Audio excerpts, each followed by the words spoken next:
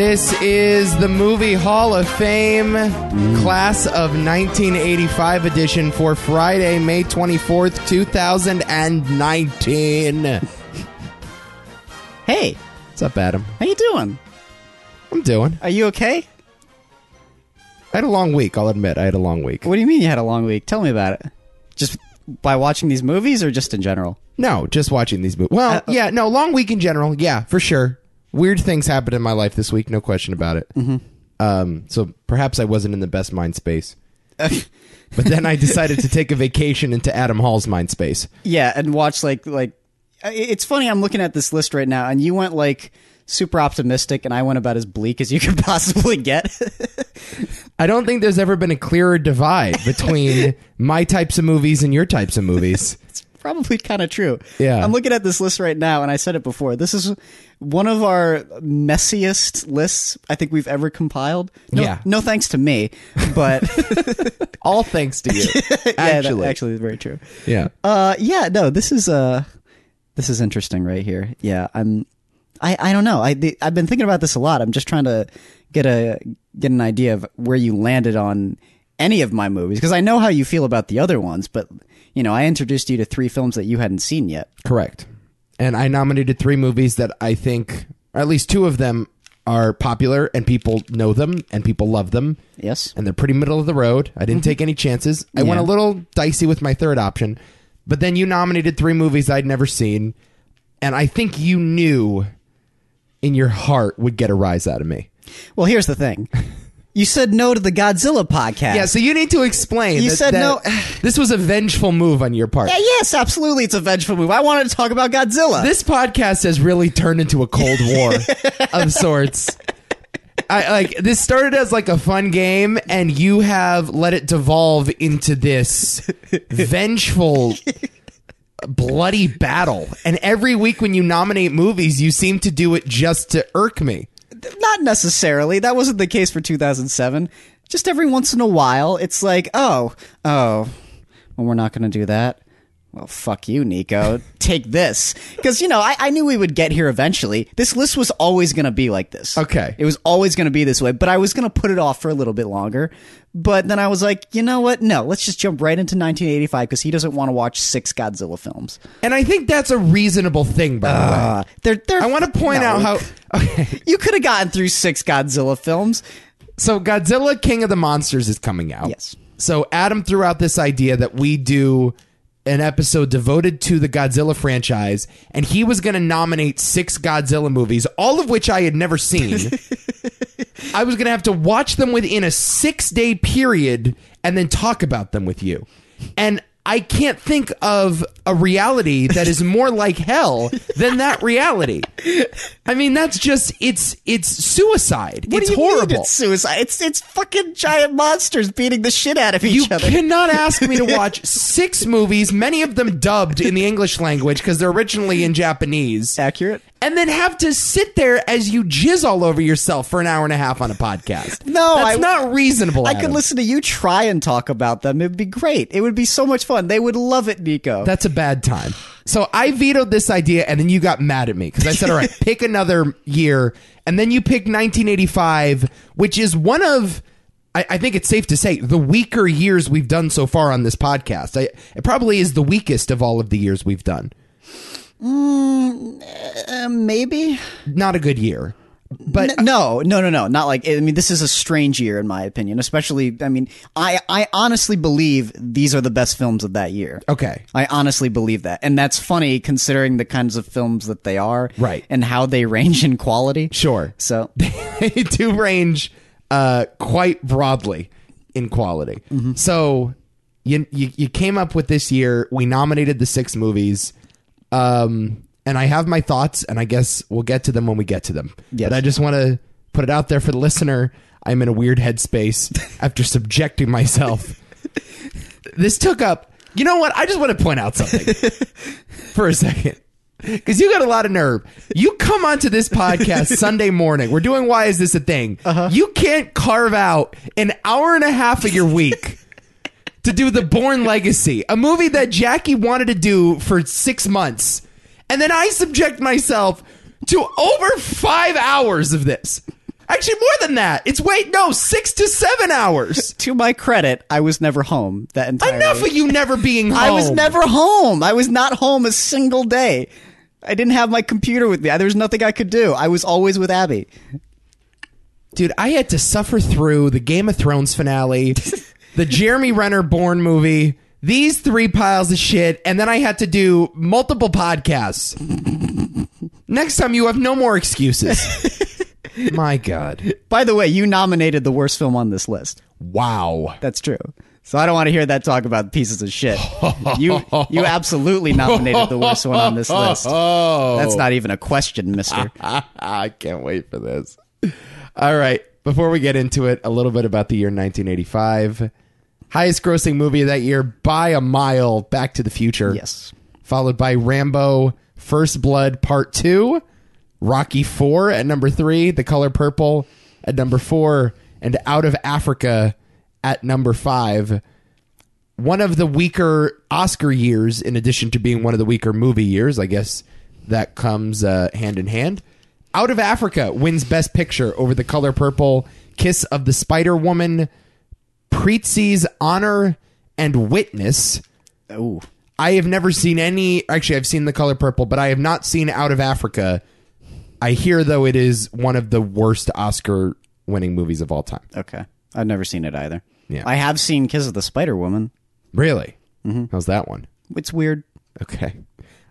Sidney Pollack wins Best Director for Out of Africa.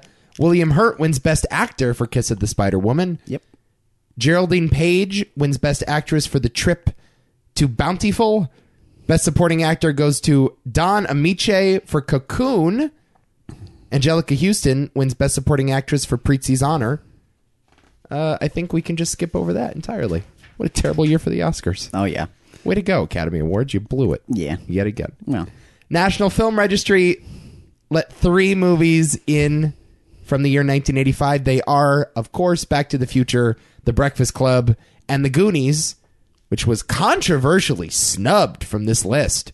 I mean, it's not that great, but whatever. I also don't love The Goonies, but it is a beloved movie for that generation. Sure. I mean, I like The Goonies actually quite a bit, but if you want me to just be honest about it, I mean, it's a lot of things that movie does not do well. Yeah. What do you want? A real nostalgia bait movie is that movie. Yes. And was a product of the 80s, I think. Sure. And if it came out any other time, it's not even remembered. No. Never mind remembered fondly. It's upsetting though. It's not a Spielberg film, but it's a Spielberg film in spirit. Yes. Well, he produced it. Yeah, it's weird that like a movie like that wouldn't age so well because so many of his films like that have aged quite well, particularly Back to the Future. Sure. Which we'll get to. Yeah. Honorable mentions. I was really scraping the bottom of the barrel for these. Exactly. Well, this is what I'm talking about. Here's what we got. Brewster's Millions. Funny comedy. Richard Pryor. I never even heard of it. You don't know Brewster's Millions? John Candy's in it. It's the guy's like has $10 million. They give him $10 million, but he has to spend it all in a day or else he loses it. So it's kind of like that game that you play with yourself. If you won the lottery, you had to spend it all immediately. What would you spend it on? That's what this movie is incarnated. Okay. Clue the movie. A personal favorite of mine. I like Clue a lot, actually. One of the most terrifying film experiences of my life. What? Dude, I was 8 years old when I watched this movie. I had nightmares. There's nothing scary about it. I was terrified. What? When Mrs. Peacock gets stabbed in the basement, she comes out, she's got a knife in her. Oh, terrifying. Okay. Or when the maid got killed in the kitchen. Interesting. Cocoon, Ron Howard. Yeah, I agree. Commando, a personal favorite of yours. Fucking love Commando. It's terrible. It's an awful movie. Oh, but it's so wonderful. So wonderful. Color Purple, as I said. Fletch, Chevy Chase. Pretty good comedy. I don't like Chevy Chase, though. I know you don't. Mad Max Beyond Thunderdome, the third best Mad Max movie. Love that movie. Yeah. Out of Africa, as I said. Pee-wee's Big Adventure, the other movie I considered putting on this list. Yeah. Large Marge. Another terrifying childhood moment for me. Haven't seen Large Marge. Rocky 4. We've talked about Rocky 4 enough. Teen Wolf. Never seen Teen Wolf. Haven't seen it yet. It's been on my list for a long time, but I'm like, yeah, I'll get to it later. It's what it is. It's kind of crazy. Back to the Future and Teen Wolf came out same year. This year sucked. What a year for Michael J. Fox. This year sucked. And finally, Weird Science. Oh my God, Weird Science. Oh, I love that crazy fucking movie. This year was terrible. Yeah, not a good year. This is all your fault. It's not all my fault. I picked the right movies. It's all your fault. What do you want from me? You picked a year. Well, yes, that's true. We were going to get to it eventually, though. And you pissed me off. So there we go. And I guess maybe I pissed you off more. So I guess it's all my fault at the end of the day. Is that what you're saying? Yes. There we go. It all comes around. So I want to start on a positive note. Let's just go in the order that I have them written down. Here are the 6 movies up for induction from the class of 1985. Back to the Future, Return of the Living Dead, After Hours, Brazil, The Breakfast Club, and Ron. We'll start at the top of the list. Okay. With a movie that I nominated. Yes. Called Back to the Future. Yes, that's correct. Written and directed by Robert Zemeckis, starring Michael J. Fox, Christopher Lloyd, Leah Thompson, Crispin Glover, and Thomas Wilson. Won the Oscar for Best Sound Effects Editing. Was also nominated for Best Original Screenplay, Best Sound, Best Original Song for The Power of Love. AFI's number 10 science fiction movie of all time. Yes. I have had 3 favorite movies in my lifetime, Adam. When I was a kid, it was Lion King. I know. When I turned like 9 or 10, it became Back to the Future. And then when I turned 16, it became The Godfather. Cool. So this movie is near and dear to my heart and is still in my personal top 10. One of my favorites. Yes. It's everybody's favorite movie. It's one of my favorite movies as well. Yeah. How could you not love Back to the Future? Yeah, it's impossible to hate. I know. It's so weird. No, this movie is just about as watchable. It's maybe one of the most watchable films ever. Yeah. It's what is it? It's an 85. This is like the height of like Spielberg wonderment that everyone wants and is craving for. And Right. You get a shit ton of movies like that. And it's just, yeah, it's certainly one of the better ones, even if it's not, made directly by him. It's an interesting movie in that it's clearly the best in the series, although it's funny, I don't think it's the most iconic. I'd probably consider the second one slightly more iconic, which is even more ironic because I think the second one is the worst. Sure. Well, the hoverboards and that depiction of the future, I guess. Everyone loves the Flying DeLorean as well. Right, but the image of the classic DeLorean is more iconic than the flying DeLorean. I guess. Right? So, Yeah, I mean, it kind of evens out. you don't have 2 without 1. What about everyone knows those shoes? From what Yeah. Beat It is a very classic. Like when a lot of people think of that movie, for some reason they think of Michael Jackson's Beat It for some. Yeah. Yeah. No, I'm with you. I think, though, Back to the Future, the original, is still among the most iconic movies of all time. Accurate. And weirdly has like a 100% approval rating. By every. Oh, you Yeah. mean like there's not a single person who dislikes this I don't movie? think I've ever talked to anyone who hasn't liked this movie. And I've talked to people that haven't liked virtually every movie that's ever been made.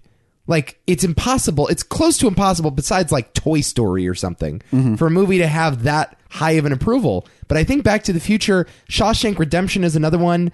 It's just impossible to hate. Now, does that mean that it is inherently better because more people like it? No.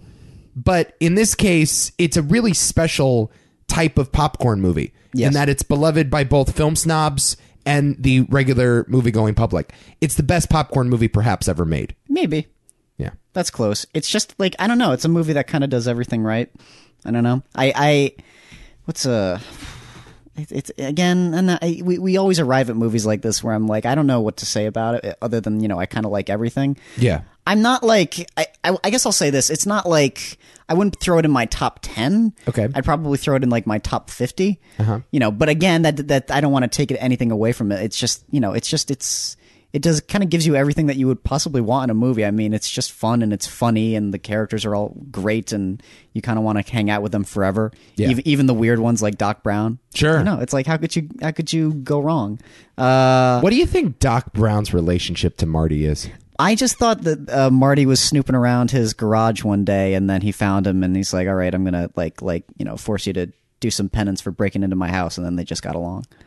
Oh. You think he's a drug dealer, though? Yeah, I think he's Marty's pot guy. What makes you think he does pot? Come on, dude.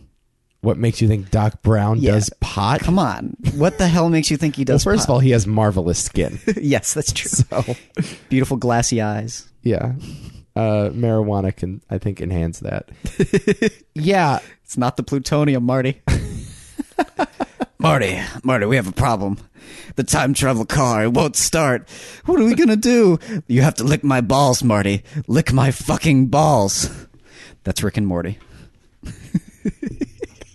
It's kind of funny. Rick and Morty, I don't like that show, but it's like a direct parody of Back to the Future.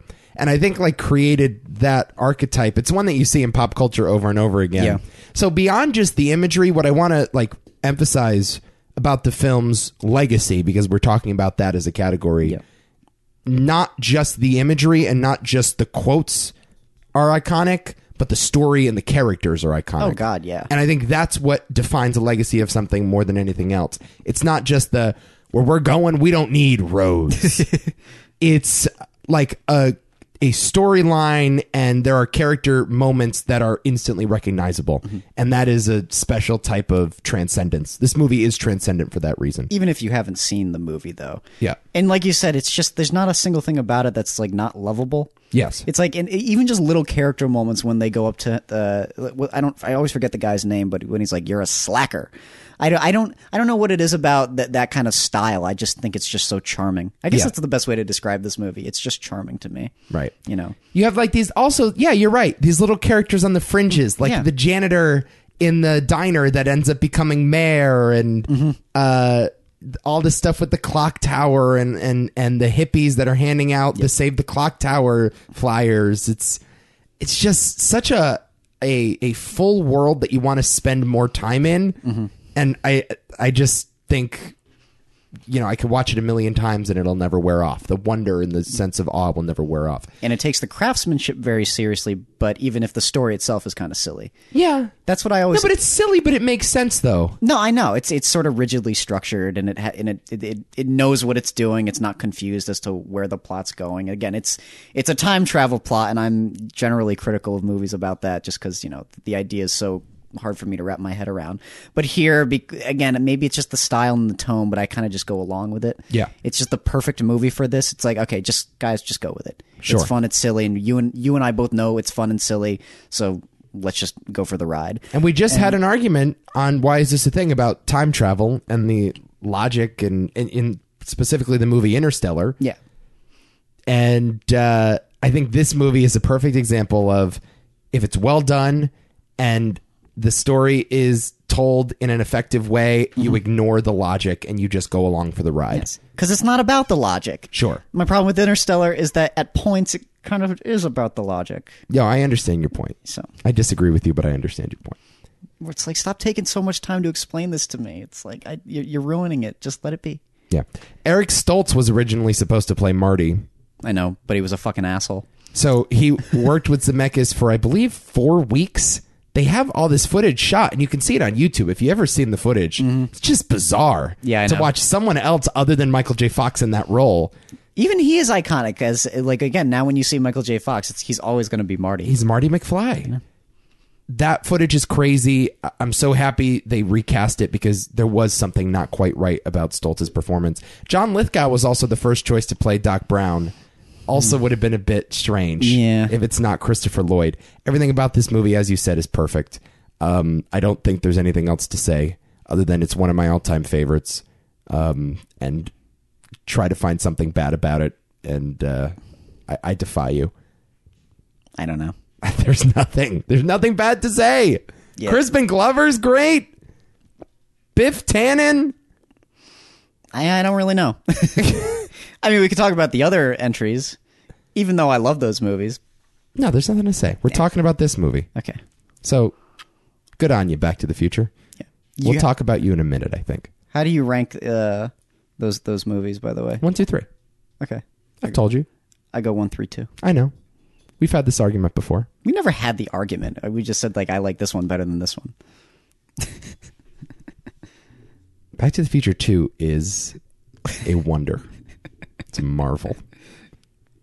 It may come up on a later podcast. Who knows? Hoverboards still run on water unless you have power. The only problem with those movies, and It's the same thing. it's literally the only It's problem. the same thing. Dude. There is one flaw. The whole "what are you, chicken" thing. It's so I don't know. Like that one goes a little too far with the silly for me. When all of a sudden did Marty McFly become a snowflake? Where you just shout chicken at him and then he's ready to tussle. Wow. Does he ever do that in this one? I don't think he does. No, he doesn't. That's the thing. 2 and 3, all of a sudden the chicken thing becomes a major plot point. They established that, and I hate manure. Yeah. Yeah, which is kind of weird. No, manure comes up in one. Well, he hits the manure in the first one, but I don't think Yeah. he actually says I hate manure. Okay. So yeah, which is weird. Yeah, no, I find the second one just to be kind of it gets to I don't know what it is about it. I think a lot of the choices just don't work for me. It's a little too ridiculous. I don't like any of the future stuff. It's just like it almost becomes too kid friendly for me. Even though the whole series is very kid friendly in that way. Well, it's also like kind of dystopian and bleak. And Eventually cynical, it is. Yeah. Which is what I love about it. And I love Biff as a villain. Mm-hmm. I just always found that stuff very compelling. I do like that stuff. That's one of my favorite scenes of the film. But then they go back and they basically retread all of the original, which is like... Yeah, they do the it's end fine. game thing. It's fine. It's whatever. I'm with you. All right, here we go. Let's get into it now. Okay. Return of the Living Dead. Yeah. Written and directed by Dan O'Bannon. Writer of Alien. Accurate. Starring a bunch of people you never heard of. Linnea Quigley. What's his name? David Caron. Who just died recently. God rest his soul. You know, Clu Gulager. You go ahead. This is it's a zombie film that has absolutely nothing to do with anything regarding George Romero's films. It is Well, no, not really. it references those films oddly. It's very like pseudo meta, if you want to call it that. It's sort of Scream in a way before Scream became a thing, or Wes Craven's New Nightmare or any of that. And it's an interesting film in the sense that it kind of breaks down a lot of rules that zombie films traditionally set up, takes away any sense of optimism that some of those films have, and it actually establishes the trope of zombies eating brains, which is a constant cliche. And whenever they talk about zombies, they like, why do they eat people's brains? And I'm like, well, they only eat people's brains in Return of the Living Dead. Get it right, you fucking moron. But it's a great movie. It's a great, very fun, albeit extremely bleak film, set in L.A. during the punk era and the AIDS phase, and it has a lot to do with that. And it's an interesting time period to set your zombie film. It's not a Nico movie though. Partially why I picked it. When are you going to stop doing this to me? Why? When is this going to stop? Talk about your experience with the movie. When is this going to stop? No, talk about. I want to know what it is. It's not gonna with you guys and your obsession with this subgenre, and when you're going to stop thrusting it upon us. The more and more we ask you to stop. It doesn't. There are bad zombie movies, dude. This is not one of them. Okay, I'm just asking. Where does this end? What are you talking about? Where does this end? What do you mean? Explain yourself. Stop being so.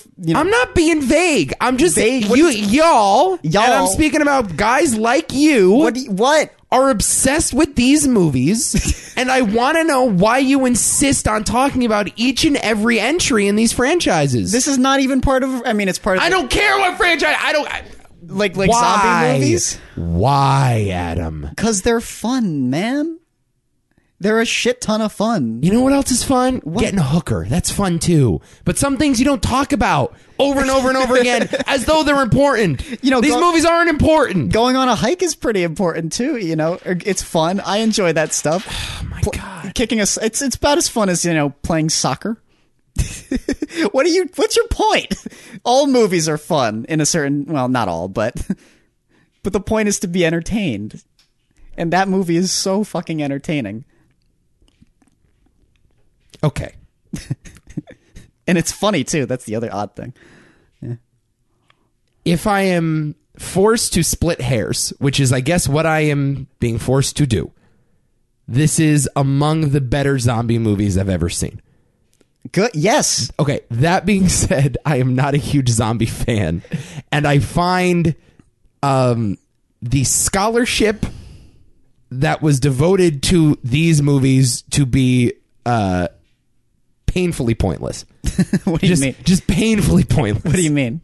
No, I just think, like, for some reason, like, film snobs, or even, like, the filmmakers of today have put so much time and energy into studying these movies, and I'm not sure there's much to study. Other than they have lots of tits in them, and they're violent, and they're gory, and they play on, like, 13-year-old boy impulses. Sure, like, fine. They don't really have a lot of tits in them usually. This one kind of does. All right, in that way, they are fun. Yes. But again, there are a lot of experiences that are fun, but are not necessarily worthwhile. I disagree. And I don't find this ride to be particularly worthwhile. I don't see myself walking away with this movie with a more well-rounded view of the world. I haven't been taught anything new. Like, and I'm not sure why. Do you really take anything away from, like, every movie you see? I mean, even good movies that you see recently. I mean, I certainly don't. Doesn't mean I don't enjoy those movies. I mean, a lot of movies recently that I've gone to see in theaters, I mean, I learned nothing about them, or nothing about the nature of the world or humanity or anything. But it doesn't, honestly, at a certain point, depending on the movie, that's less the point. I learned more from watching this than I did watching fucking Avengers, dude. Yeah, but there's a broader range of emotional reaction you get from Avengers. I would say it's broader in Return of the Living Dead. See, I don't find that. There are two reactions. It's either, ew, that's gross, or haha, that's funny. Or it's interesting. I'm not exactly sure what's so interesting about these movies. Okay. I'm not sure. I'm not getting it. And obviously I'm in the minority because Sam Raimi and the Coen brothers and plenty of horror directors of the last 10 to 20 years have been directly influenced by movies like this. Yes. And I'm with you. I'm not seeing what makes them so special. And what about the zombie subgenre specifically is so special? Like, it's like they made Night of the Living Dead. George Romero changed cinema with that movie. Yeah. And so every other zombie movie that comes since is just as revolutionary. I didn't say that. No, I'm not seeing what it is about zombies as opposed to vampires or giant sharks or werewolves. Like, I don't know what it is about the zombie subgenre. Are you getting mad at the community who like puts these things up on a pedestal? A little, yeah. Okay, because I'm not doing that. Okay. I would never. There are 2 zombie films that I would put up on a pedestal. You know what? 3 maybe, and I would go Night of the Living Dead, the original Dawn of the Dead, and I suppose 28 Days Later.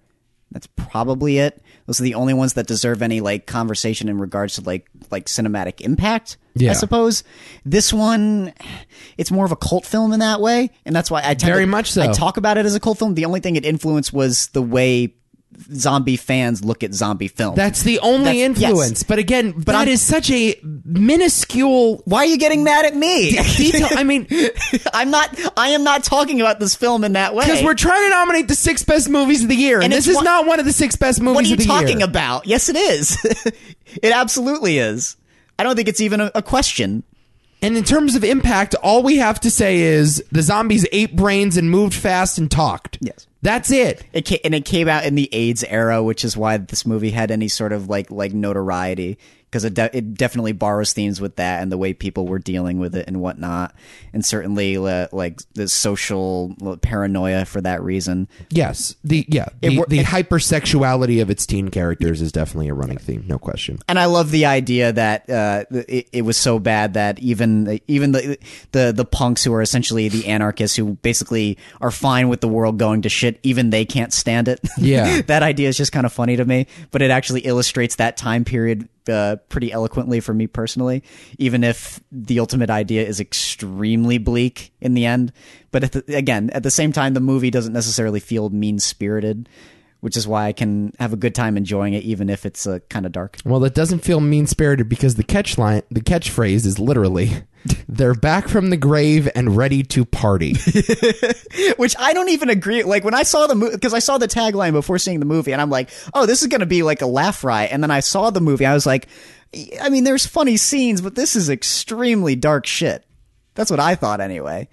I mean, just the scenes of like our lead characters dying after they were exposed by the gas. I found that stuff to be hilarious, actually. No. Like when they're like sticking out their tongues and stuff like that. Like, yeah, to me that's really I disturbing. thought it was kind of funny. I actually like those two actors, the ones that die after the exposure of the chemicals. James Karen and Tom Matthews. Yeah, they were hilarious. I wanted more of them, and I loved their banter at the beginning. Oh no, that stuff is hilarious. When they're killing the dog. Yeah, I dug we that. have to kill it. Yeah, I dug that stuff. Oh yeah, that stuff's great. And I kind of liked how they brought the idea of the undead to its extreme. You literally cannot kill them. Yes, which is it's scary though. Yes, until you burn them.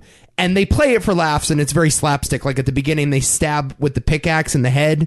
They stab the one zombie, and then they slice its head off. And I just sort of found those antics to be amusing. They were amusing. And it was, in my opinion, more physically hilarious than verbally hilarious. Yes.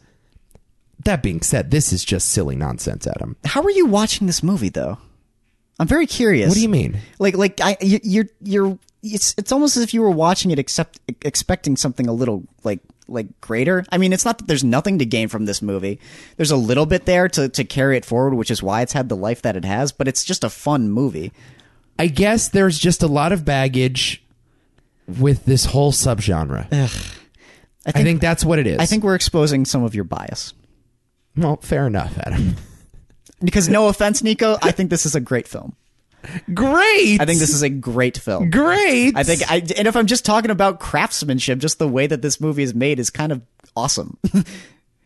I think if you're making a zombie film, this is an awesome template to abide by. It's certainly where Zombieland got a lot of its inspiration. So I want to point out that this was actually based on a book by John Russo. John Russo is the author of Night of the Living Dead. Yep. Correct me if I'm wrong here. This is what my research led me to. Well, so he wrote Night of the Living Dead. He collaborated with George Romero on the film version of Night of the Living Dead. But they sort of split off because I guess creative differences. I'm not entirely sure. John Russo is a fucking asshole. Okay. He retained the rights to the Living Dead franchise. To the title Living Dead. So any movie with the phrase Living Dead in it belonged to him. Yes. George Romero was allowed to continue his series. He just had to drop the living. So he ended up making Dawn of the Dead and Day of the Dead. So that's why these movies are in separate timelines. Yep. However, this movie sort of explicitly says that it was inspired by Night of the Living Dead. Yep. Because there's a character in the movie that says, remember that movie, Night of the Living Dead? Living Dead. Yes. That's a true story. Those bodies are actually buried underneath this warehouse. And then they go get those bodies, bring them back to life. So it's kind of at least paying homage to the movie that it's ripping off, which I also kind of respected that they were explicit about the fact, yeah, this is just Night of the Living Dead with boobies and more slapstick comedy. Kind of. So cool, I guess. It's a self-aware movie. There's some interesting horror. There's some interesting comedy. Some fantastic makeup effects, by the way. Yeah, okay, sure. Yes. What, you don't like the makeup? No, it's cool. It's fine. Yes, it's part of the piece. I have a hard time turning my mind off for these specific movies. I'm not sure what it is.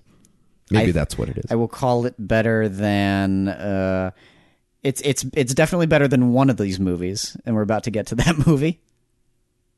Wow.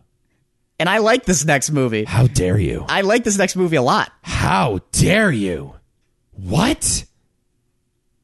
You don't like After Hours? No, I really like After Hours. You have to understand, I love every single movie on this list, except for After Hours. After Hours is the only one where I'm like, no, yeah, that was really good.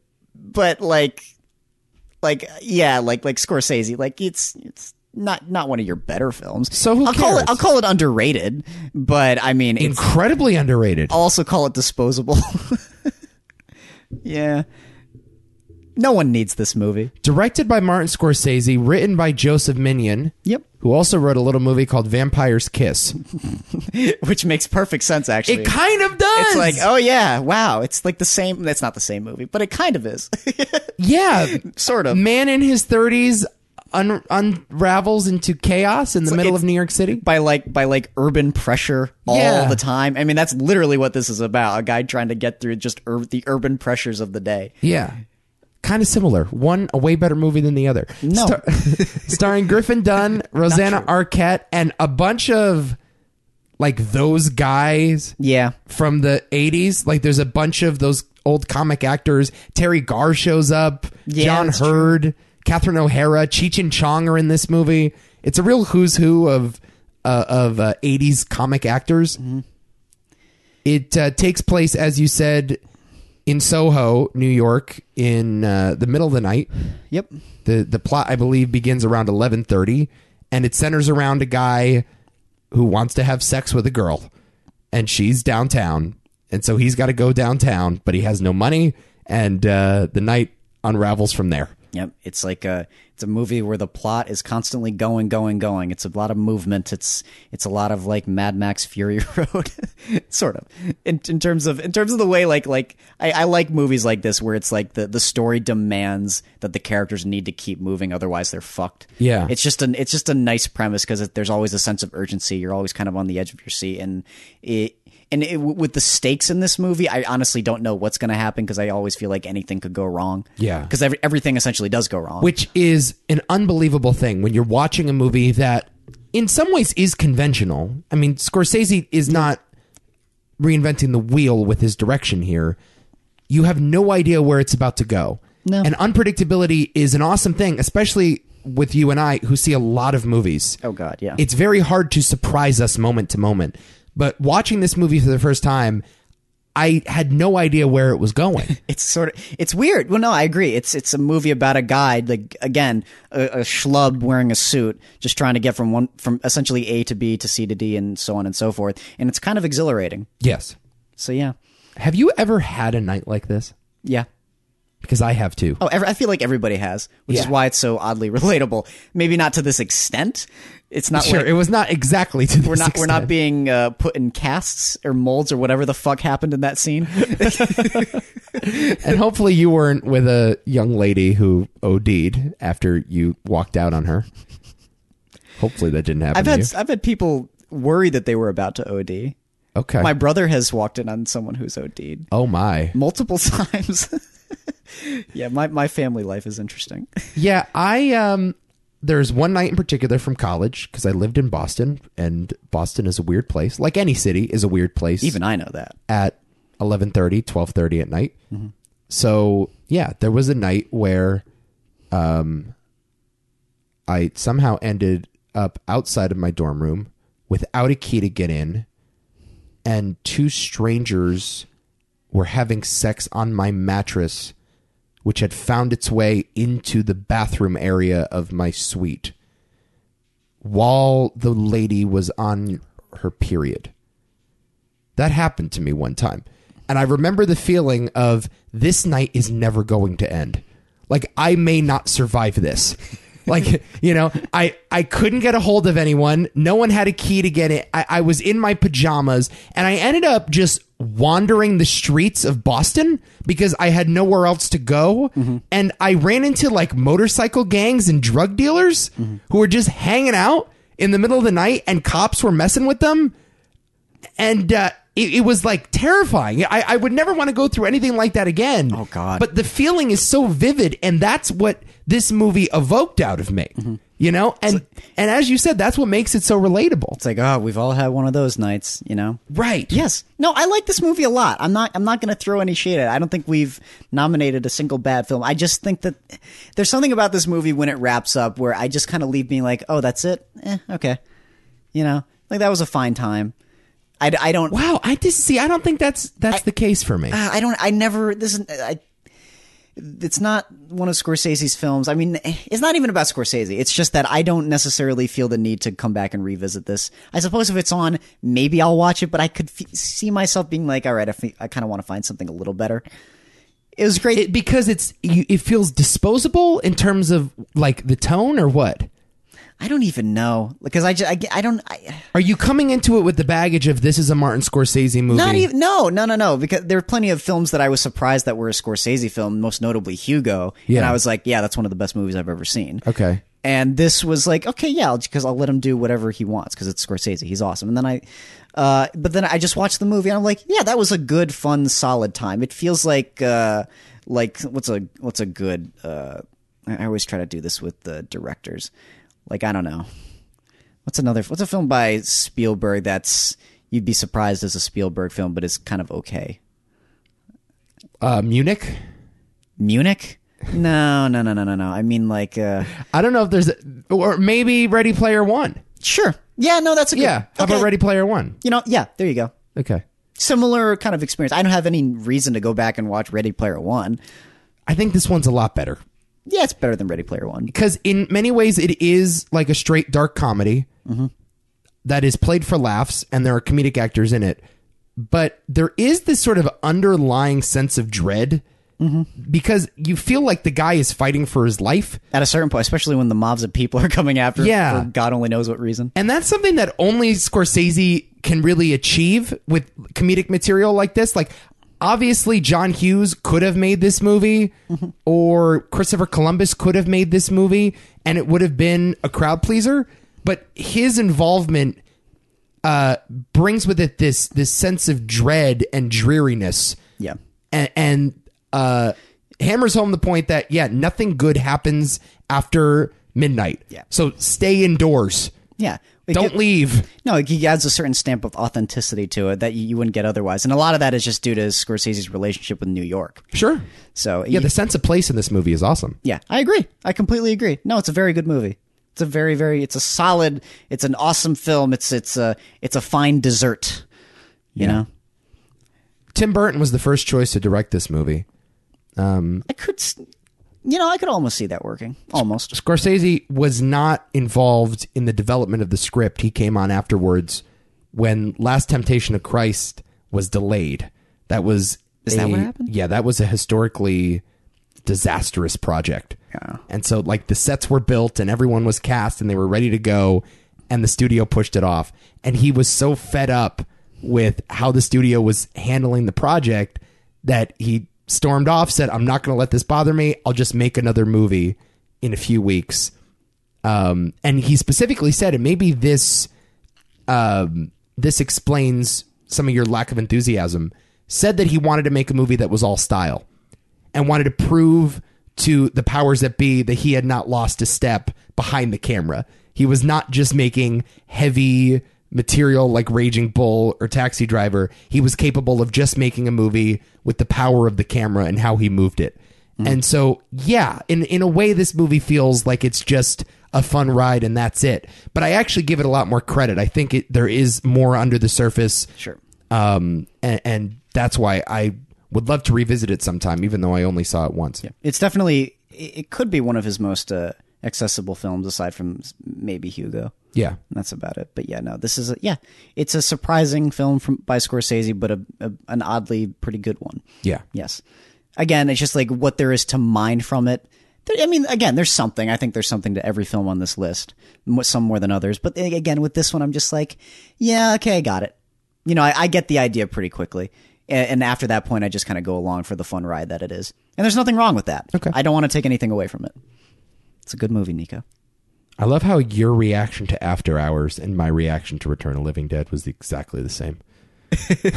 What do you mean? I didn't talk. It was I didn't talk. Oh, you mean just? I think I was a little more reserved and I was like, it's fine, but disposable. I was more diplomatic. Oh, you think Return of the Living Dead's more disposable than After Hours? Oh, give me a fucking break, dude! Knock it off. You fuck off. Get out of here, man. I don't want to hear your shit. Let's go on to the next one. Oh, great. Oh, yeah, we have another one. Let's talk about Brazil. Oh, boy. Written and directed by Terry Gilliam. of Monty Python fame, Correct. starring Jonathan Pryce, Kim Greist, and Robert De Niro. Bro, Oh, yeah, that's right. when De Niro pops up in this movie, I wasn't drinking water, but if I was, it would have been a spit take. My jaw hit the fucking floor when I saw De Niro in this shit. I completely forgot that he plays Tuttle. Oh, my God. So I'm not sure, like, did they do opening credits? Because either I wasn't paying attention or it didn't register in my brain. No, they don't do opening credits. Okay. They do the neon title of Brazil, and that's pretty much it. Okay, yeah, because I didn't know anything about this movie. So Oh, that's great. De Niro popping up, one of the 5 most surprising moments of my year so far. In a movie like this. Insanity. What is he doing? Nominated for Best Original Screenplay and Best Art Direction at the Oscars. The latter, I would say, is well deserved. The former, not so much. I will admit, Adam, I began watching this movie Sunday night. Okay. I fell asleep. Oh, okay. So I returned to it Monday night, Yes. about 45 minutes in. Said, now we're going to finish this fucker. And I once again fell asleep. That's funny. So this movie took me 3 viewings. to actually finish. 3 viewings! Aww. Which is actually kind of appropriate because this movie is a fever dream. Like, Yeah. this movie in many ways is the physical embodiment of a fictional reality, like a reality that can only live in your head when you're sleeping. So it was sort of an extension of my dream. I felt like as I was dozing off, I was watching this weird imagery with Jonathan Pryce, the Red Sparrow from Game of Thrones, a reference you won't understand, was like, He's the guy had who burned- angel wings, Oh, yeah. and he was saving this damsel in distress who's also a taxi cab driver, and they're in this steampunk futuristic reality Yeah. where there are weird air conditioning units that run from building to building, and there's this obsession with plastic surgery. What the hell is going on? Like, I was so lost, and I'll admit, I still don't understand the plot of this movie. It is very hard to pin down. It is, yeah. What do you want me to explain about it? Just like what happens in the movie? Yeah. Do your best. Oh, this what this ultimately just turns into is a guy trying to like save the woman he loves, essentially, from a very like totalitarian, oppressive government, that strives for like materialistic shit and all that other fun stuff that you see in a lot of bleak dystopian future films.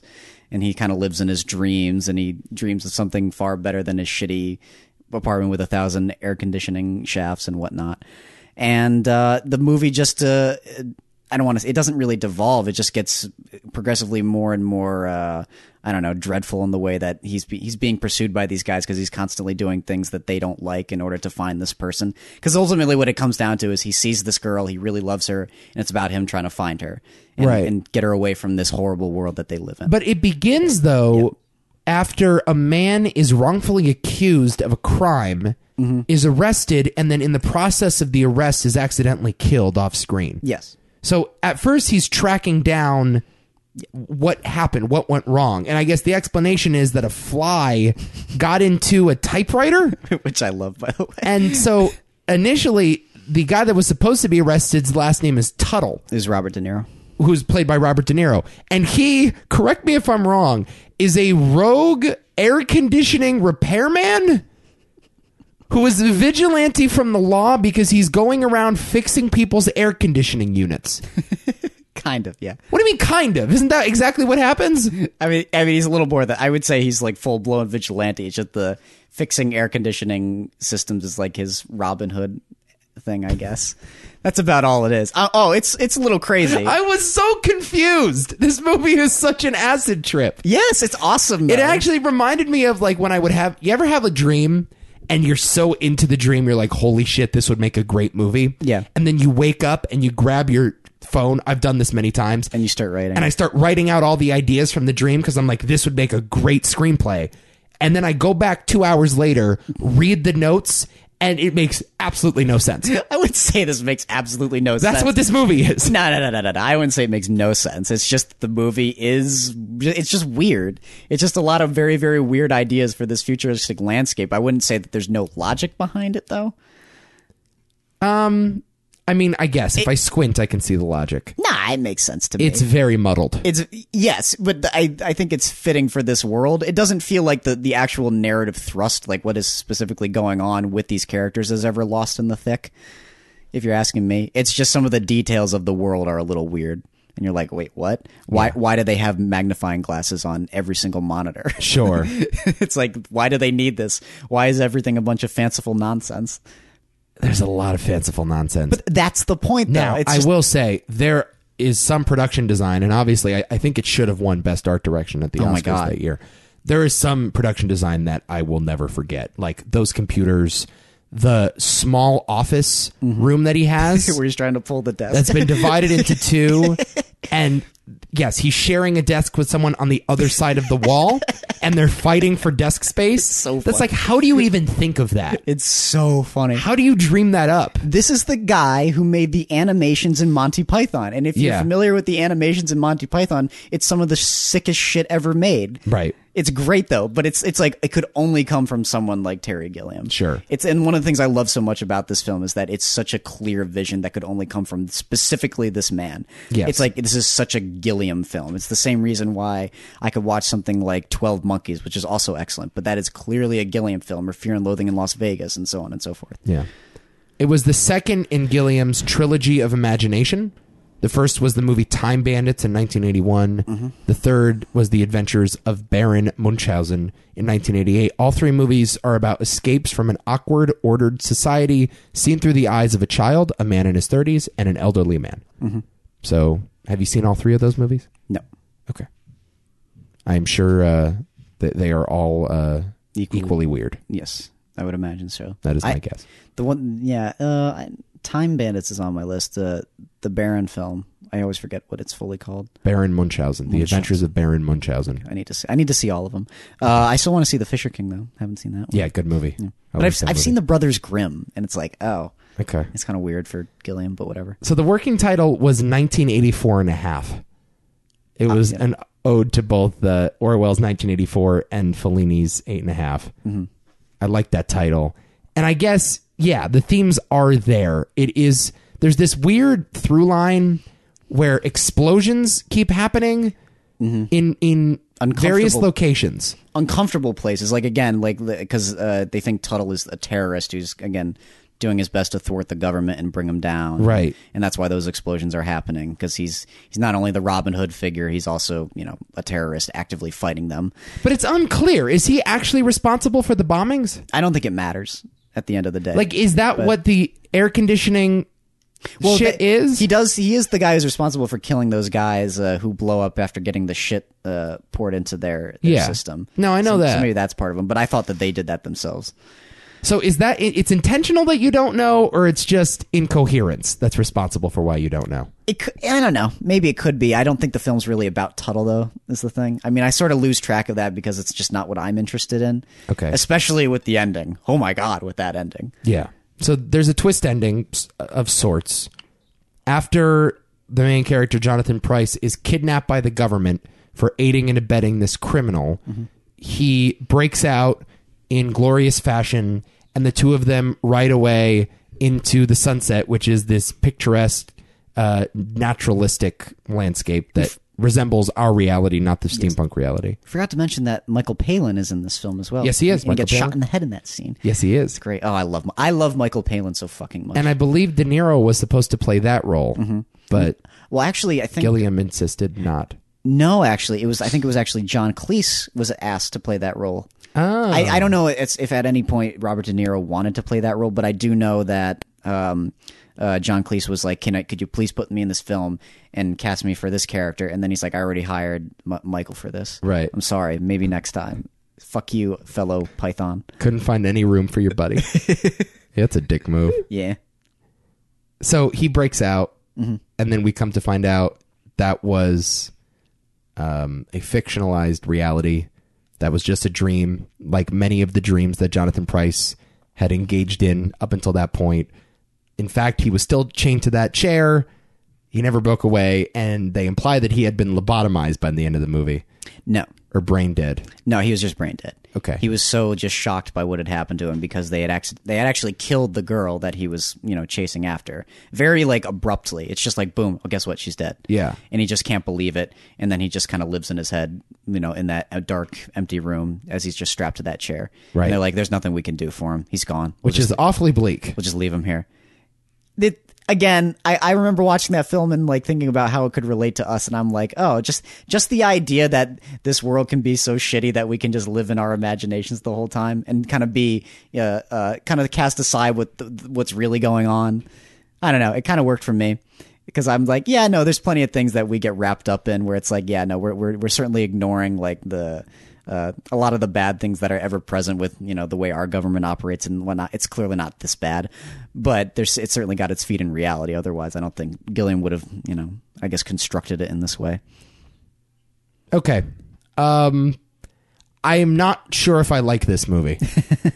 Can I just say that I'm really, because it was again a total fever dream. It's almost, and I don't know if it quite worked on me in the way like a David Lynch movie works on me. It's fine. It's plugged in. I was going to say, Adam was concerned. I was like, no fucking way. That's a different plug. We're okay. all right.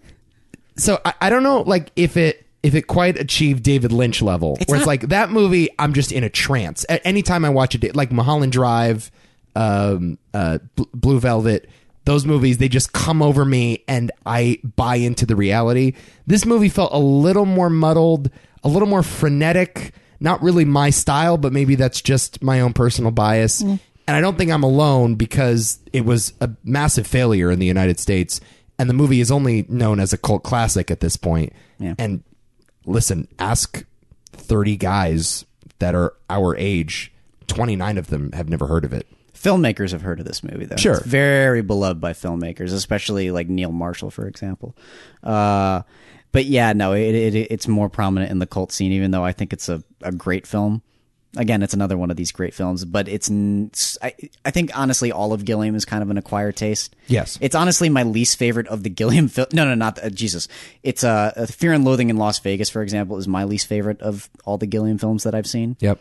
But a lot of that is just due to like just the nauseating quality of his films at times. Yeah, they're very in your face, and there's a lot of stuff in the frame. They're so wide. His movies are so fucking wide. It's just like he's like shooting it on like a 15 millimeter lens. It's fucking nuts. It's like, man. You would never do that, but it's just like weird and it's oppressive and it's scary. It's smothering. That's exactly right. I think it's completely appropriate in this, though. Okay. In something like Brazil, where it's trying to make that point about your own reality, I think it's fitting, and I get it. It's like, yeah, no, I see where he's coming from. I have felt that before, even just in my life. It makes sense to me. Okay. I don't hate you so much for nominating it, but I will say, it was a strange time. It's a strange movie. Yes, no, I would not recommend putting it on as you're dozing off to sleep. Let me put it that way. No. Watch this movie when you are alert. It will give you nightmares. Yeah. Not on any narcotics. I would recommend not smoking before watching. You could if you really wanted to. I mean, that just blows your mind open even more. You could smoke when watching this. I wouldn't recommend getting high on LSD or anything. Yeah. It's a bad trip. Oh, one more thing. Why is this movie called Brazil? It's in reference to the song that he's singing at the end. So they're not in Brazil. No, Brazil is just like that wonderful song that he has in his dreams, and it's almost sort of what's the best way to describe? It's almost like the wrapping of this better future that he wants. Okay, that's the point of. So that's his escape. The movie was inspired by Terry Gilliam walking on a beach covered with like muck and shit and garbage, and like a terrible storm coming in like closer and closer to him, and there was this homeless man sitting on the beach just humming it. Oh, and you're like, I think once you hear that story, it's like that makes total sense. Okay, how he could have come to that. Yeah. All right. So it's the reality that he builds for himself to escape the more oppressive one. Precisely. Got it. They're not in Brazil. No. Okay. Is that what? Okay. See, that's what I assumed for an hour and a half. I will admit, I thought that when I first saw it, and then, well, when I was coming into the movie, and then when I started watching, I was like, yeah, this isn't Brazil. What are they talking about? And then I realized, oh, it's the song. I got it. I was so lost. This movie's so confusing. Oh, one more fun fact. Tom Cruise was originally considered for that starring role. And he didn't want to read for it. How would that affect your enjoyment of this movie? Tom Cruise was in it. I mean, it ends with Tom Cruise being brain dead. I'm cool with that. All right. Fine. All right, here we go. Next movie. The Breakfast Club. Another beloved film. Yes, I would say the second most beloved on this list. Yep. Written and directed by John Hughes, who, by the way, was super prolific At the time? in the mid 80s. I didn't realize how close together all of these movies were. So he just did 16 Candles in 84. 85, he does Weird Science and Breakfast Club. Also wrote the script for European Vacation. And then in 86 does Ferris Bueller. Oh, that's right. So all of these movies, he did 5 to 6 movies in a 2-year span. And then 87, he has Planes, Trains, and Automobiles. Right. Which is insane to me. And it should be an inspiration to all of the struggling screenwriters out there who are I just can't sit down and write this stupid thing. You got John Hughes just pounding away at the screenplays. Yeah. This one for The Breakfast Club, written in 2 days. 2 days. Don't you love that? It's crazy. It's just write, guys. Just fucking write. Who cares? Just do it. Yeah, there's a certain mentality that special filmmakers have, and I would consider John Hughes a special filmmaker. Yes. Where it's just, I'm going to keep making shit. And I am going to ignore the voices in my head that say, don't make it, which I think is how most screenwriters and filmmakers act. They're always...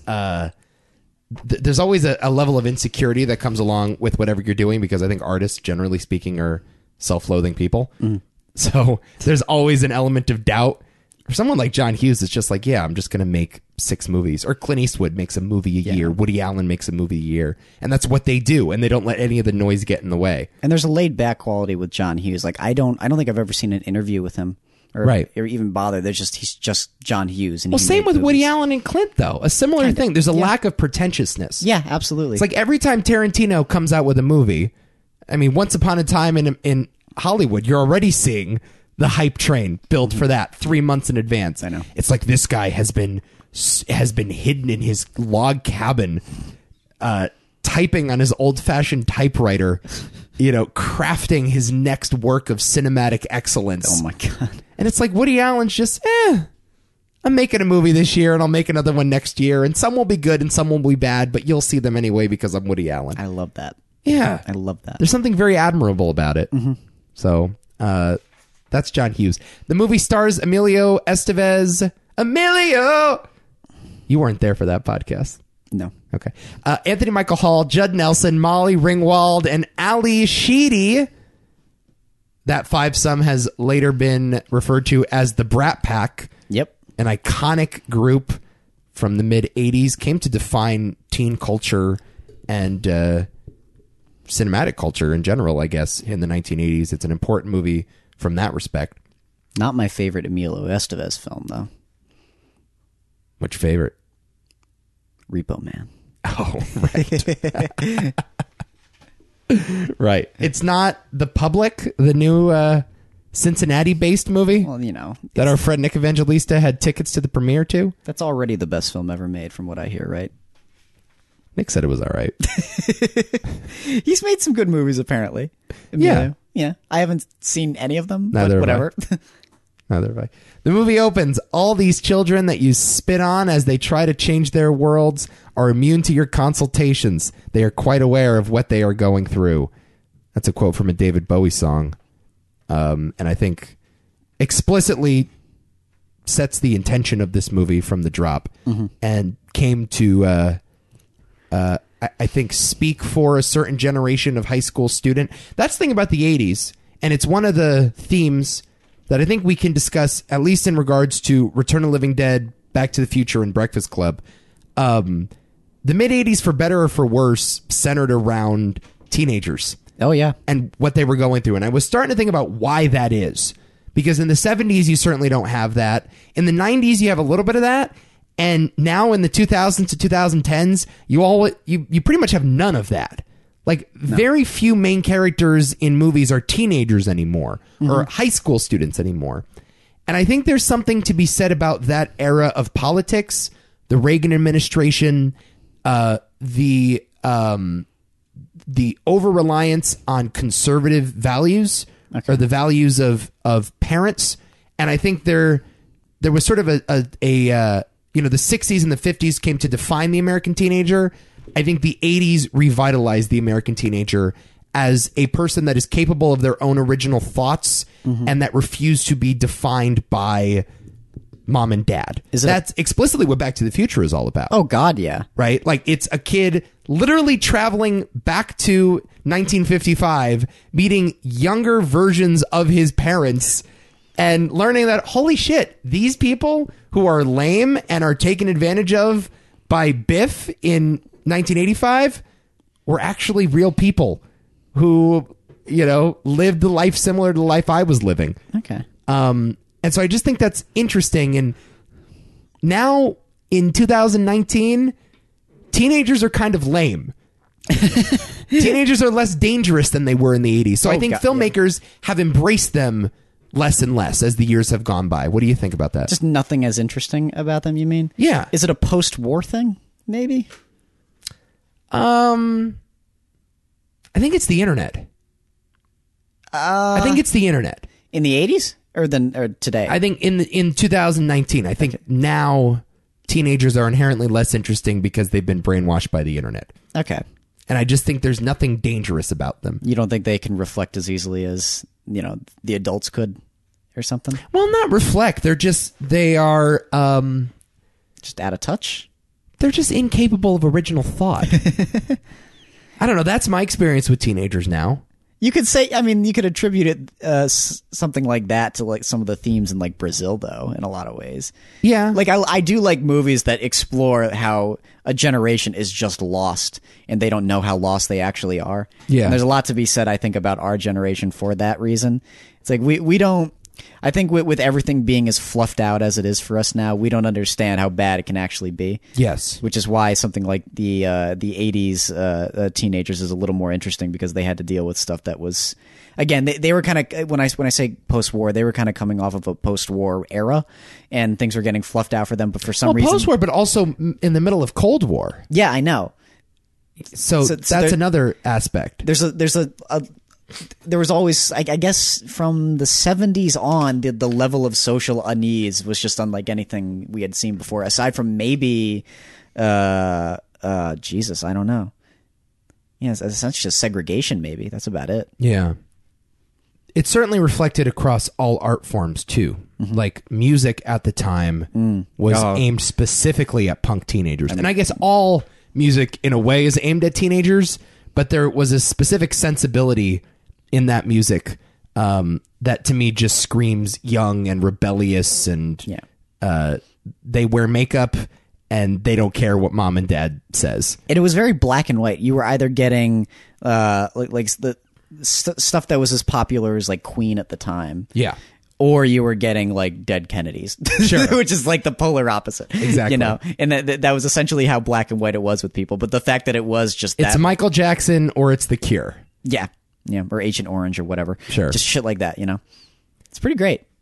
Yeah, and I think that is the legacy of The Breakfast Club. It's almost more than a movie at this point. Mm-hmm.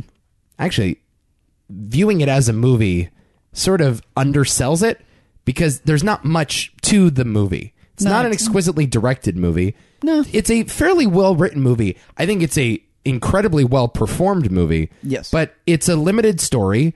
It takes place basically in one room the entire time. Which I don't mind. I don't mind it either.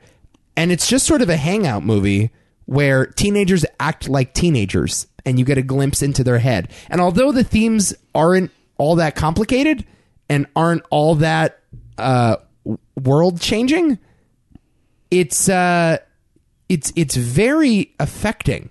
It's relatable as fuck. It's very relatable. Oh my God. Well, the funny thing is, I've had people completely miss the point of this movie, though. Okay. I've had actually multiple people just hate this film because the they think the movie is treating these subjects. Jesus, I'm tangled up here. Okay. But I've seen people look at this film and treat it as though it's handling its subjects far too like superficially, like the easiest way possible, because it's checking off the boxes of you have the bully, the athlete, the princess, the freak, and the nerd. Right. You know, it's like, oh, that's not how it really is. But I'm like, but no, the point of the film is that you relate to all of them to a certain extent. Sure. That's the point, and that's why they come together in the end in the way that they do. Well, you first view them as just those archetypes. Exactly. That's the point. They're supposed to be thinly drawn at first. Well, that's because how the characters see each other. Yes, so they can become more complicated as the plot develops. Yes. And by the end of it, all of these characters have a close bond simply because of proximity, Yes. which is kind of how humans operate. Yeah, it's an interesting study in just human nature and human communication and how it can bring us together. But I just love the notion that there's something to be had from every single one of these people. Right. Like the guy in high school that you thought you fucking hated, you know, you can actually really connect to him on a pretty human level. Yeah, the punk that is smoking pot in the bathrooms and messing with the principal is actually the most chivalrous and the most morally sound of all 5 of these characters. Oddly, yeah. You know, the athlete is actually the most cowardly. The freak is actually the most interesting. You know, that is entirely the point. You're right. They are supposed to be archetypes at first, so you can learn more about them as the plot goes on. And the movie does take its time to get there. Like, at first, these characters don't want to be together. No. They spend a lot of time fighting and bickering about nothing. And it's not until like the last half hour where they're sitting around in the circle talking about why they've been given detention on Saturday afternoon. I love that scene. Do they finally open up to each other and begin becoming emotional, and with certain characters they start hooking up, and Yeah. I appreciated the realism, and I appreciated the adherence to how teenagers would actually operate in those situations. And I believe it. I believe it because I lived it. Yeah, me too. Right? Like, that was my high school experience. Yeah. People that I hated, but I spent a lot of time with them in class, and I grew to love them. No, exactly. I was just about to say. I thought you were going to end with like people I hated, but I listened to them anyway. But you fixed yourself with. Yeah. I grew to love them, and I'm like, yeah, plenty of people that I knew that I'm just like, I don't know about you, and then all of a sudden it's like, oh wow, there's a lot more to this person than I originally thought. Sure. You know, and shame on me and that kind of thing. Yeah. You know. It's very touching in that way, though. Sure. I'm always surprised when people say that they don't like this movie. I'm like, I think you're judging it way too quickly. What's not to like? I don't know. No, exactly. No, but I have had many people be like, yeah, for that reason, I can't get into this. I'm like, no, I seriously think you're judging the film way too quickly. Watch the movie. Right. The scene, by the way, where they were all sitting in a circle on the floor talking about why they were in detention. By the way, this is set in one day, 8 hours of detention on a Saturday afternoon, 5 high school students. That scene, totally improvised. Ooh. Ad-libbed. Wow. Yeah. How do you like them apples? That's cool. That's really cool. Totally ad-libbed. The rest of the movie, just an awesome hang. And I think if I saw this in the 80s, obviously, like, I grew up in a different time, and my perception of teenagers is slightly skewed. If I saw this and I was in high school in 1985, it would be my favorite movie. You know, it would it would speak to me in ways that, you know, some of the classic movies of the 70s just wouldn't be able to. I agree. You know, so it's a right place, right time movie for sure. Is it John Hughes' best film? Some people might say so. No. No. You go Planes, Trains? I go Ferris. Really? Okay. Yeah. That's a good question for me, though. And then I go Planes, Trains. And then I go this, and then I go 16 Candles. Harry Dean Stanton is in 16 Candles. Yeah. Oh, God, that's tough. I do have a lot of love for Ferris Bueller. Even though I think if you're talking about, as far as like what a film has to say, I think there's a little bit more to gain from here or even Planes, Trains, but it's impossible not to love Ferris Bueller. In fairness, though, this movie is all about intention. It's all about the themes. Sure. Which can be a little frustrating. Sure. So to say that this has more to say than Ferris Bueller, of course. It's a movie about 5 characters talking about their lives.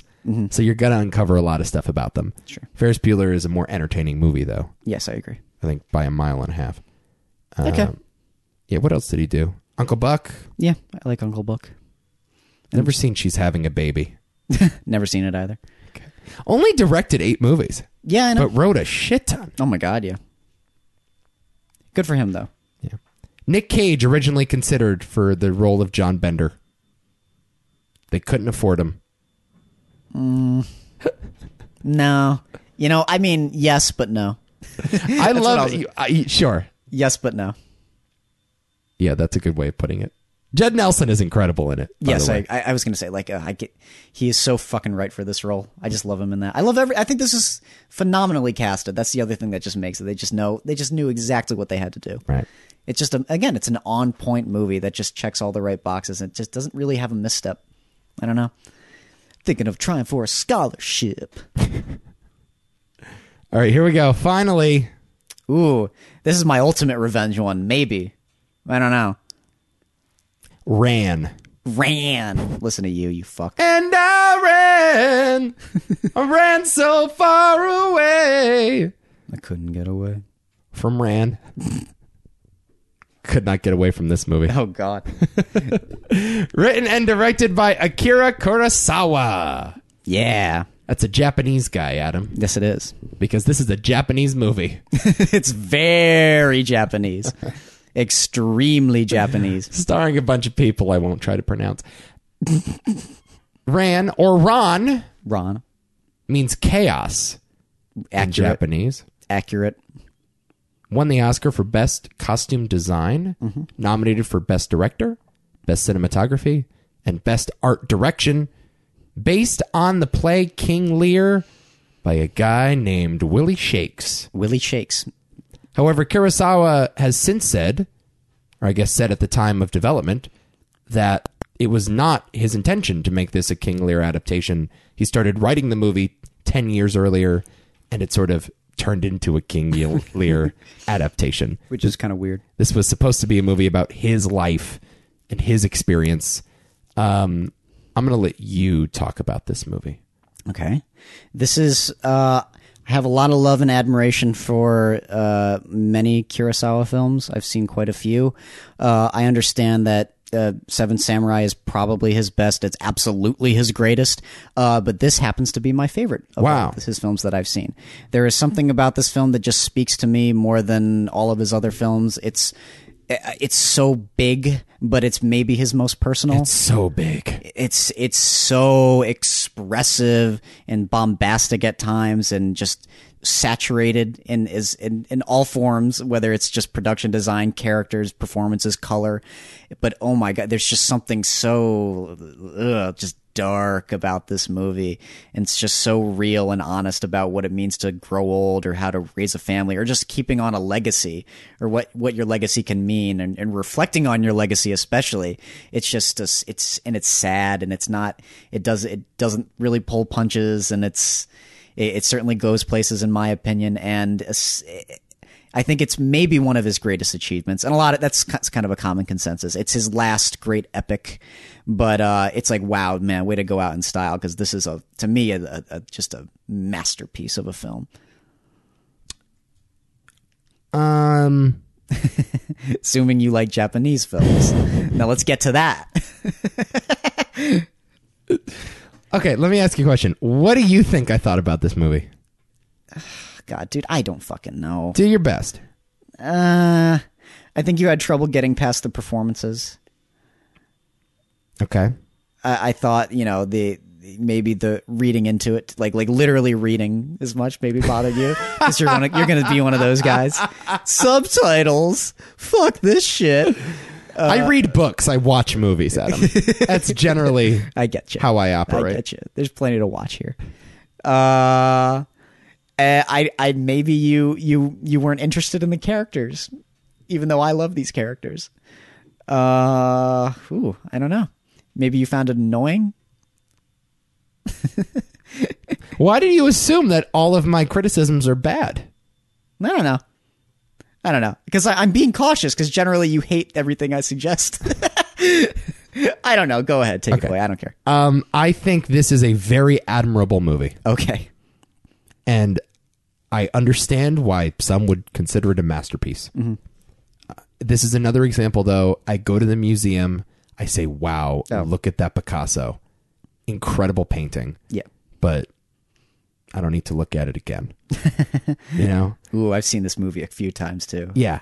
I appreciate it from a distance. You're right. The performances are cued to an interesting volume, specifically with the father character. And forgive me, I won't be able to reference all of the names.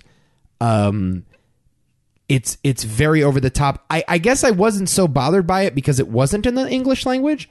So I was almost prepared for the language barrier, and in that way was prepared for the cultural barrier. That's what happens a lot of times when you watch a foreign movie, is that the performances are and the dialogue mean less and less, and it's more about the visuals. Yes. So I was able to forgive a lot of the acting. I wasn't as bothered by that. Okay. I think it's a gorgeous movie, like just stunningly gorgeous and unlike anything I've ever seen before.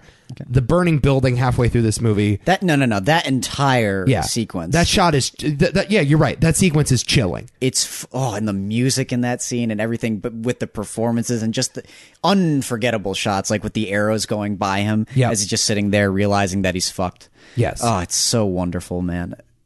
You said last time we did this podcast, very few close-ups, if any close-ups. I don't think there was a single one. No. You find that admirable? I guess I also find it admirable, but it did sort of, I don't know, there was a lack of propulsion to the editing.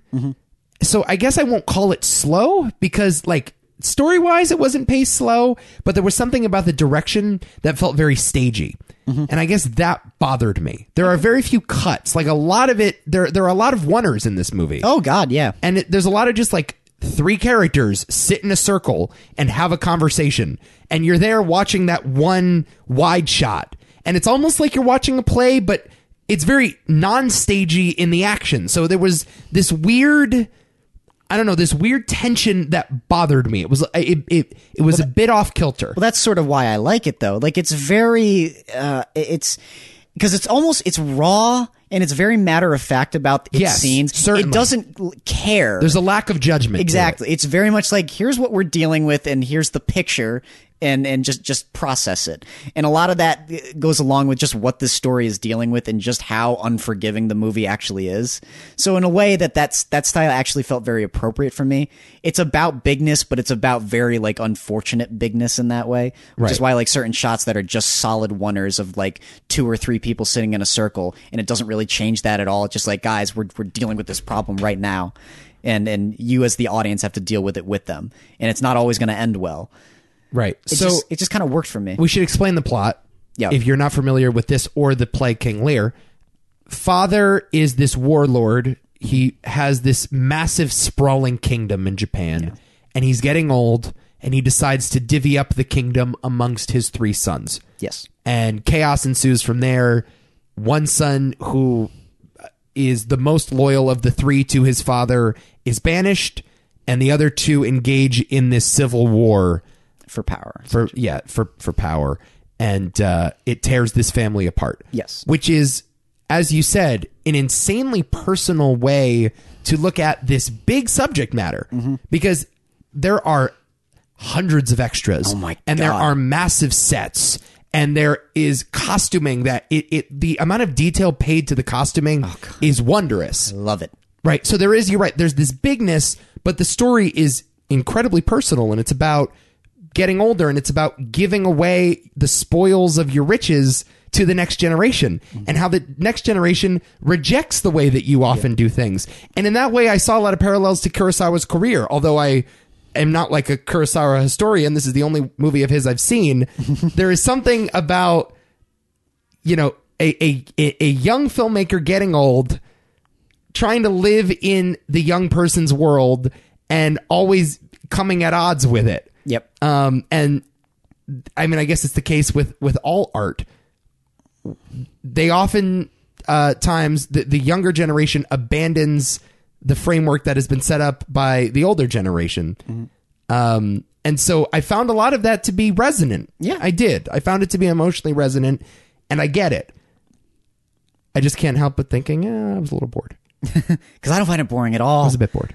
Because again, and a lot of that is just due to its presentation. And again, it's another one of those movies where presentation almost entirely, like that alone can sell me through the film. Just the way this film, constructs everything around it. And again, like you said, the level of detail, the ominous quality to many scenes in this film and many shots, and just how that tells its story in reference to the characters that it's already set up. And just the characters in general. I'm just very, very fascinated by the Hidatoro character. Yeah. And what he's gone through. And again, like what his legacy means to him in the end, and how that changes based on him getting rejected by his sons. Him getting rejected by his sons causes him to reflect on his own legacy, and by doing that and venturing out into essentially the wasteland, he comes across people that he has essentially abused or completely ruined. And it's fascinating just to see him try to handle it, and seeing what his ultimate conclusions are. Yeah. But even then, even after finding conclusions, life doesn't necessarily treat him fairly. But I just love that level of honesty with this movie. It's just such a, it's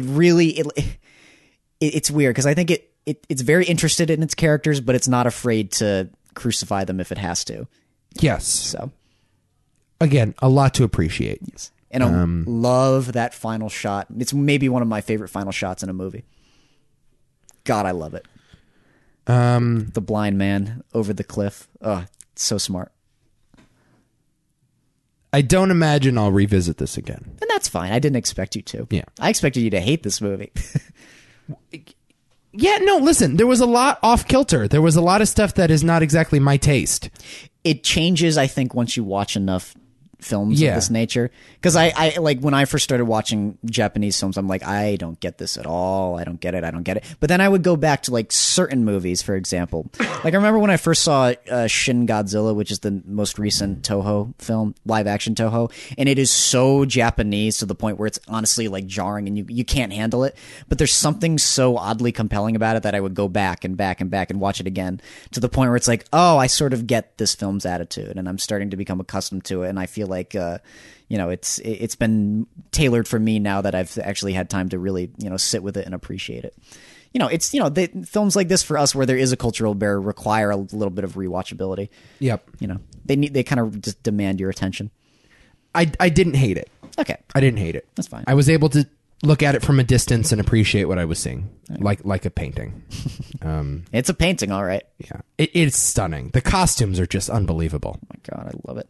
I love the ending with where the henchman of the one of the sons who's painted red the entire time kills the wife. Yep. Just so that's such a. I remember how much that freaked me out when I first saw it. Oh yeah, the blood is scared the shit. Oh out my of me. God, it's jarring. Yeah, But because the movie is not afraid to get bright with its color palette. But you know what I realized, that the brighter it gets with that, the more freaky it actually is. Yeah.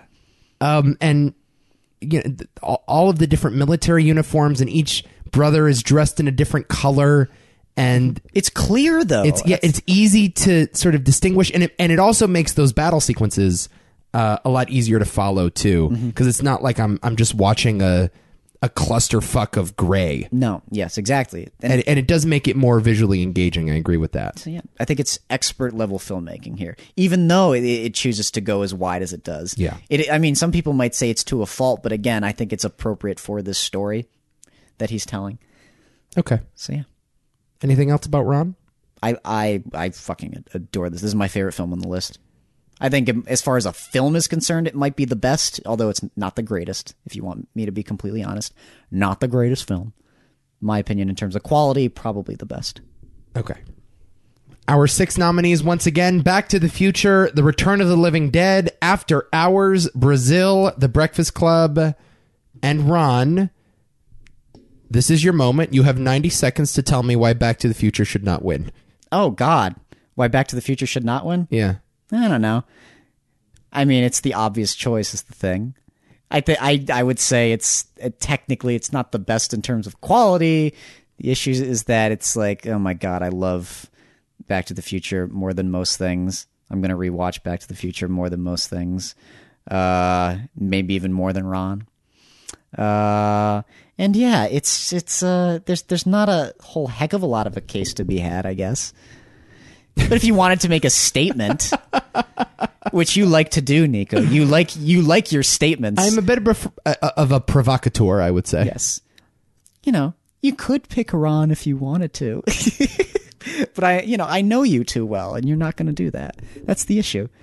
I will say, I'll be confident in saying that I think Ron is a better film than Back to the Future. The problem is that you get down to again, the legacy, and the problem is the legacy with Back to the Future is so enormous that it's almost hard to ignore. It's overwhelming, actually. Exactly. Yes, exactly. That's the problem. And then you got to talk about impact and legacy, and obviously Back to the Future has the greatest legacy. Impact, as far as like what people aped off of, I would still probably say Back to the Future. The only thing that Ron has over is that I think it's a better movie, but is that what we're judging? I'm not hearing much of a case. That's the thing. Listen, I'll be frank with you. This is the weakest year we've done so far. Mm-hmm. I do not have a ton of affection for these movies, although you do. Yes, I do. It's the middle of the 80s. We are right smack dab in the middle. Mm-hmm. And as we have said time and time again, the 80s are, I think, a low point in cinema. I think the 2010s are giving it a run for their money, but the 80s, in my opinion, are the worst decade of the last 50 to 60 years. In film? In film, yeah. And I think that's not even close. And this list, I think, tells you a lot about why that is. Yes, I agree. It was a movie about high school students, a movie about zombies, a movie about a guy running around New York, and then some dystopian shit, and then you have a weird Japanese movie. Not a lot of there. Sure. Not a lot of ground shaking shit. Yes. It was disposable. That's the whole thing with the 80s. Disposable. And now we just view it as an avenue with which we access nostalgia. Oh my Nothing God. more. Right. Jesus Christ. I think early 80s is really good. And every once in a while you get a year that's actually pretty solid. I mean, I think 84 is not a bad year as well. But again, it's... Well, we did 87, right? Yeah, we did. Yeah. And that was an okay year. Yeah. But an okay year because there are a lot of cult classics and, hits that shouldn't have been hits. Yeah. Well, you find that with the 80s, though. Again, like same with the 94. And again, I think of... not 94, 84, and it's like something like The Terminator is like one of the biggest films ever, and it's like, holy shit, like that's the kind of movie that gets an audience now. It's like, how did they work? Exactly. Repo Man, same thing. So yeah. Okay, I'm not hearing much of a case, so I think this is decided, and I will happily say that one of my favorite movies of all time, Back to the Future, has just been inducted into the Movie Hall of Fame. That's okay. I'm fine with that. Okay. Relatively painless. Yes. Cool. Interesting year to talk about. Certainly. Really told me a lot about you. You already knew plenty about me. Oh, did I ever? Yeah. All right. So next year, we're going to draft 1975. Yeah. This was your choice yet again. And here we go. You want to go first? You want me to go first? I'll go first. Okay. Jaws, of course. Of course. Sure. Jaws. Let's go with One Flew Over the Cuckoo's Nest. Dog Day Afternoon. All right. We'll go Monty Python and the Holy Grail. And now we get questionable. Yes. So we were looking at this ahead of time. Some of these movies we have not seen. That's true. So we may have to assign a movie or two for ourselves, or we go with ones that we have seen. I wouldn't mind going with films that I haven't seen, though. That's the thing. Screw it. I'm going to say Nashville. Okay. Okay. Your turn. Because that's one that I've been meaning to see for a very long time.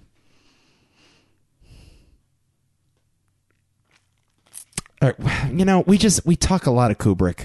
I know. Oh, God, yeah, and this is not his best. by Yeah, a we mile. just talk a lot of Kubrick. All right, I'm going to go with 3 Days of the Condor, Okay.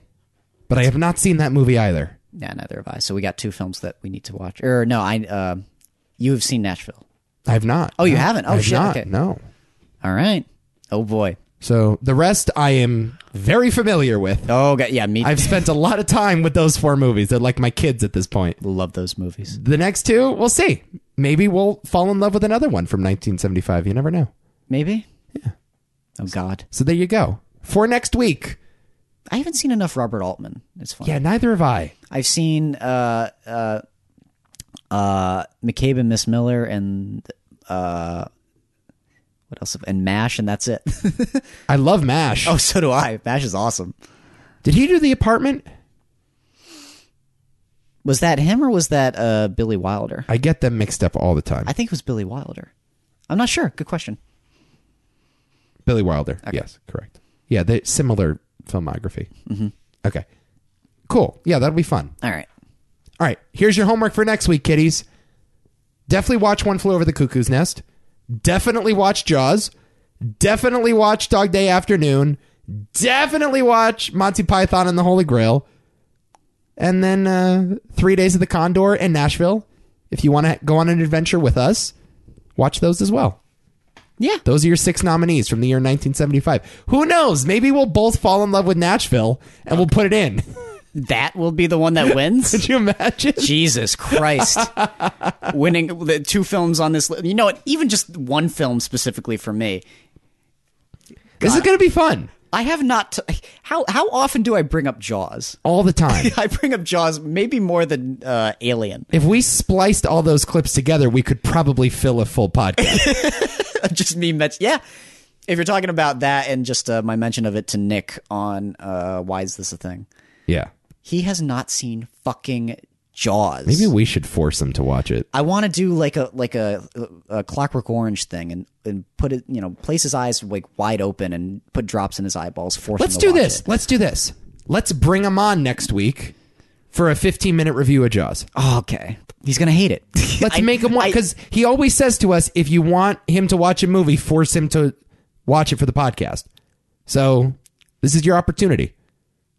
All right. I'll text him. Okay. Yeah.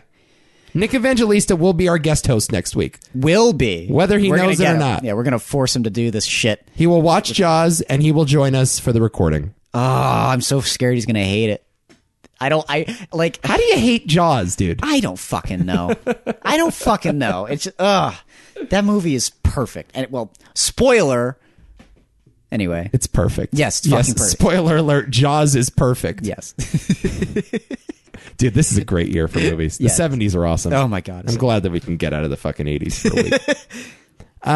Find us online on the website, tmt.media, or too-many-thoughts-media.com. You are at some Adam Hall. Yes, I am. On Twitter, I am Funny Nico Tweets. Follow the entire TMT empire at TMT_media. You tweeted out your Scorsese rankings. Yeah, I did. Can we talk about this for like half a second? Sure. I had a feeling. Why did I know you were going to bring this up? Because I love talking about top 10 lists.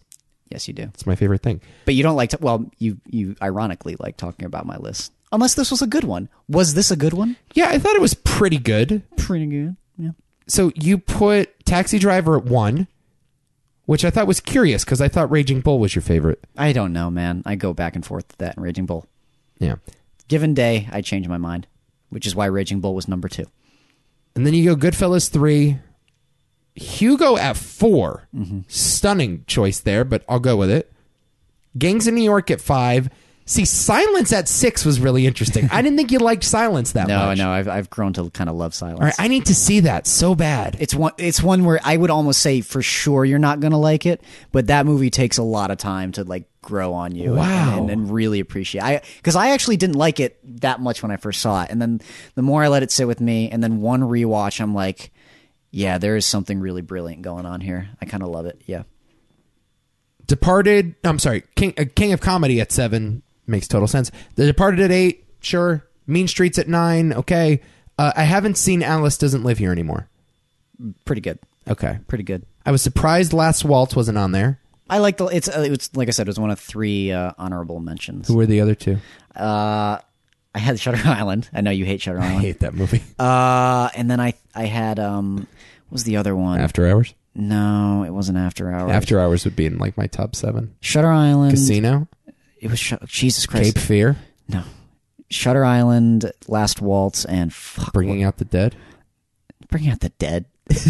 Why do you like that movie so much? Anyway, Nick Cage, baby.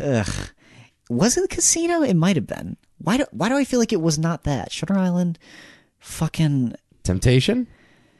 no. Maybe The Aviator. Not a terrible movie. No, I might say The Aviator. I feel like that wasn't it though. He's got so many great movies, so I'm not really sure what that other one was. Maybe The Color of Money. I like The Color of Money, believe it or not. It's fine. Yeah. It's a sequel. Why is that the Tom Cruise movie? I don't mind. Oh, Wolf of Wall Street? Okay, we'll go with that. Yeah, we'll go with that. Fine. I'll go with the pilot of Boardwalk Empire. That's in my top 10. All right. I love that pilot. Jesus, I have not seen it. Incredible. Yeah, there's nothing else I'm seeing here that would work. Yeah, I agree. No, I think I got it pretty much right. New York? Never seen. Oh, New York is fucking dope. Never seen. It's takes a lot of inspiration, or La La Land takes a lot of inspiration from it when you watch it. But yeah, it's very Dude, good. how long is our Irishman podcast going to be? Oh no. Are we gonna go 3 hours on that thing? I would love to. Are we gonna hate The Irishman though? It's very possible. I'm not sure what would make it longer. If we loved it or if we hated it. Jeez, no. If we hated it, we could talk for a long time about it. So let's hope we hate it. All right, we'll be back next week, 1975. And until then, everybody. Have you ever fantasized about being ripped alive and killed, violently? Figure that one out for yourselves.